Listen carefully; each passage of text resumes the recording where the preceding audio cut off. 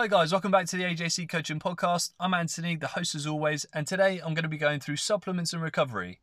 Now I want to talk about recovery first because that's probably the most important thing. Supplements can come a little bit later. So, in terms of recovery, if we start off as if you're a beginner, you tend to go in 2 to 3 times a week in the gym. That's kind of the baseline of what most people do, unless you'll start off in January, in which case you're training 5-6 times a week, going all guns blazing.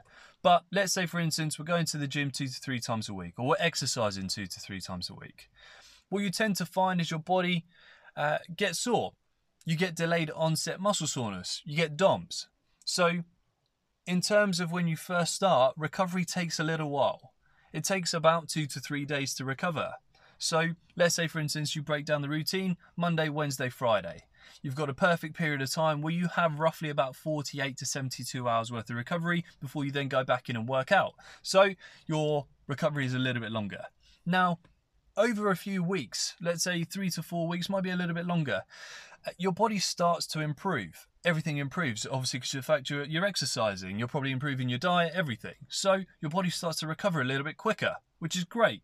So it means that you can start to intensify your weeks. You can start to make things a little bit harder.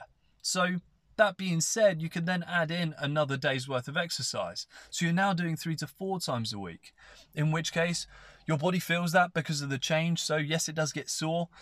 However, over a week or so, it starts to recover, in which case you can add another session in. You're then doing 4 to 5 times a week, which is great. That's more than what you need to see improvements within your life, especially within your health and fitness. So that being said, your body again adapts. It feels sore at the beginning, but it gets better, it improves, and now you're training 4 to 5 times a week, feeling a little bit of DOMS the next day. However, your body is recovering quicker because it's now adapted to that situation. Okay, so recovery fluctuates depending on what you're currently doing. If you're not doing anything at all, and all of a sudden you smash out a full body routine, you're going to be in pieces for about 4 or 5 days, if not longer. So you need to be conscious about what you're currently doing right now, and then start to adapt it, but very gradually, because if you go too far into the deep end, you're more likely for injuries, and we definitely don't want that because you're back to square one again. So that being said, in terms of recovery, really, you need to think about what you're currently doing right now and how you can slowly adapt it to increase your level of intensity, and then your body recovers a lot quicker. Then we're all good. So on top of that, let's say, for instance, you don't necessarily want to add more days in worth of training. So what could you do potentially? So potentially you could make the sessions that you're currently doing harder. So without going into too much detail, let's say, for instance, you're doing single set exercises. You're picking an exercise, you're doing 3 sets of 12 reps, having a little bit of rest, and then repeating it and so on. Okay? To make that a little bit harder, you could increase the weight. You could add more repetitions. You could reduce your recovery time. You could add another set in, so you're now looking at supersets.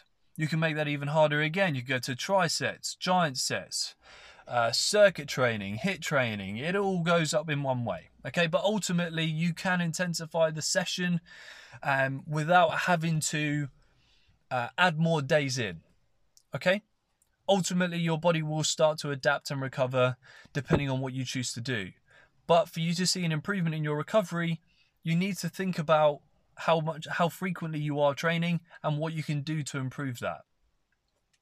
So, hopefully that makes a bit of sense. Another thing to potentially add on to that as well, which I don't want to forget, is if in your recovery stage, okay, let's say you have a wicked session, a wicked workout, and you feel sore the next day. You get your DOMS, delayed onset muscle soreness. If, for instance, your muscles are sore for longer than 4 days, and it's still quite painful after 4 days, and it doesn't start to recover, it's more likely that it's an injury. It's not delayed onset muscle soreness. So, as a rule of thumb, if you are working out and you have a really hard session and you feel DOMS and it lasts for longer than 4 days and it's still painful and it's potentially not getting any better, you're injured.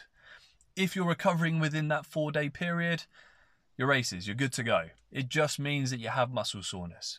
Okay, so just a little tip to think about how your body's recovering and whether or not you need to go and get some help or get some training advice or potentially just check out the injuries that you might potentially have from going too hard in the gym. So now that that's done, supplements. Initially, when I first started training, I pretty much just followed what my brother did. My brother just followed whatever someone within his gym or friends did that were bigger. So we just kind of followed down this pyramid of whoever's bigger will do what they're doing. That being said, we also followed the same principle when it came to supplements. So friends of friends of friends would recommend supplements to have. Biggest one, protein shakes. Of course, it's got to be protein shakes. Next came creatine, then came BCAAs, and then pre-workouts kicked in as well. Now, let's just go through a few of those anyway. So protein shakes for the first one, okay? Now, when I first started, I was literally guzzling down protein shakes and I was spending an absolute fortune on them. Whether it be weight gain protein shakes or whether it's just the standard one, okay? It doesn't matter what range or what product it is. Every single one of them pretty much does the same thing, but just fluctuates slightly in terms of sugar and carbohydrates. Okay, so the protein that I was guzzling down was all well and good. It felt great. I was also eating a lot of rubbish at the time. It did help me put on a little bit of muscle, but that's only because I was consuming a lot of calories over that period of time. Now, one of the myths that the friends tended to suggest was that you would have a protein shake after you worked out, and pretty much straight after you worked out, to make sure that your muscles could absorb all of that protein and make them bigger. Now, that's just a load of shit. That's not actually true.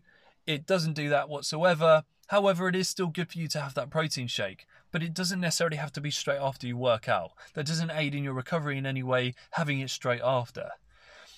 The biggest thing that I'm trying to say when it comes to things like protein shakes is, yes, they are very good for you if you can't necessarily get that protein within your diet. So let's say, for instance, your daily lifestyle, let's say going to work. So you get up early in the morning, you don't have enough time to have some breakfast, so you just literally get up and go. You get to work, lunch is a minimum, like chicken sandwich or a meal deal or whatever. You get some meal deal, you come back, have something to eat, you might get a snack a little about 3 o'clock, then you go home, you have dinner, there might be some other snacks or pudding, and then you go to bed. Now, over that period of time, you haven't necessarily thought about what you've been having in terms of protein, carbs, fats, and calories. So before you can even think about taking a protein shake, you need to consider what you're actually doing within your diet.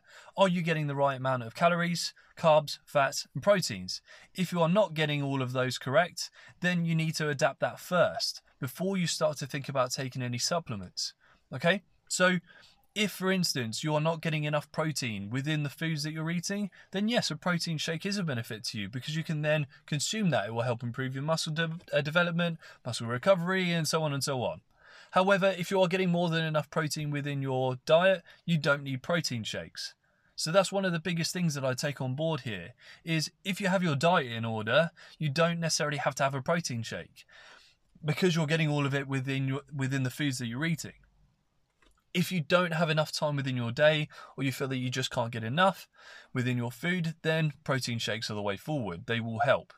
So in terms of the bigger picture, think about your diet first. Don't think about just consuming a ridiculous amount of protein shakes because that doesn't benefit you in any way. If anything, it might potentially be helping you put on body fat, and we don't want that at all. So hopefully that gives you a bit of clarity as to what I mean in terms of protein shakes. There is no perfect time for you to have a protein shake. You don't have to have it straight after you work out or before you work out. Just make sure that you're consuming a good amount of protein within the foods that you're eating. And if you feel that you're not getting enough, that's the time to start to buy supplements, protein shakes, and have those. Okay? So, moving on from that. Creatine. Again, most people will tend to suggest having creatine if you're looking at building more muscle. I've used it before. I've never really seen any kind of a benefit to that. Again, mostly because of the fact that I changed my diet. If I'm consuming a good amount of calories, if I'm consuming a good amount of carbs, fats, and proteins, creatine might potentially help during my workout, but in reality, the bigger picture is going to be on what I'm eating. That's going to be the thing that's going to help me develop and help me grow. So yes, creatine is a benefit to you during a workout. It does give you a little bit of a push, provides a little bit more water, whatever else is there. However, ultimately, just make sure what you're consuming within your foods is the most important part. Then we got BCAAs. I've never really taken BCAAs. There are people that suggest that there is a real big benefit. However, there isn't necessarily a window for you to consume a certain amount of BCAAs to see a benefit. A lot of people tend to have it as an intra-workout, so they'll take BCAAs during their session. Because it suggests it's an old bodybuilder's method of consuming BCAAs, provides a better branch chain amino acids, which helps develop more protein within the body, which means that it's more likely to recover and grow, gives you that extra push during the session. Again, I mean, I might be wrong in all that. However, realistically, again, it comes back down to whether or not you're consuming the right amount of carbs, fats, proteins, and calories. As long as you get that in and you know what you're meant to be consuming, you don't necessarily need to take those. Now, the final thing in terms of this is a pre-workout. Now, a pre-workout can be done in many ways. You can either buy them in the containers, the whatever way. However, there are other methods. There's the old school method of having just a black coffee, an espresso. It's essentially a stimulant. Pre-workouts are just a stimulant. It's a way for you to be a little bit more alert. It's enough for your body to respond a little bit quicker and to just be a little bit more focused. So on the days that you're feeling pretty tired, pretty exhausted, and you just need that extra kick, then a pre-workout does benefit you. It doesn't necessarily help you grow a little bit more or lift a little bit more. It just makes you a little bit more alert and more focused in what you're currently doing. Now, let's say, for instance, you do take a pre-workout or you take a very strong coffee. You go in, you are a lot more alert, you are a lot more focused, but then you go and sit down on a bench, get ready to do a bench press, you whack out your phone, you start filling through your phone. Now, that's going to be a distraction. You're not going to be as focused, so you're less likely for you to deliver what you want within your reps or the weight that you're planning on lifting. So even that can fluctuate depending on how focused you are mentally. So yes, a pre-workout is also good for you and it is a good stimulant and it does help you to try and stay focused. However, if your mind is wandering elsewhere, you can take whatever you want. If you're mentally not prepared for what you're about to do in that session, you're not going to be able to improve. You need to stay focused on what you're doing. So the stimulant becomes pointless. So you need to use that to your advantage. You shouldn't just take it and assume that you're going to get some benefits out of it. You need to be fully aware of what's expected in both levels. So hopefully that makes sense as well. This has gone on for quite a while. So in terms of recovery, whatever you decide to do, make sure you gradually adapt. So if you are training 2 to 3 times a week and you've got a lot of muscle soreness, wait for that to slowly get better. Make the sessions that you're doing a little bit harder. That will help to improve your recovery as well. Then add another day or intensify the session a little bit more and just keep going until you get to a point of where your body is naturally recovering a little bit quicker.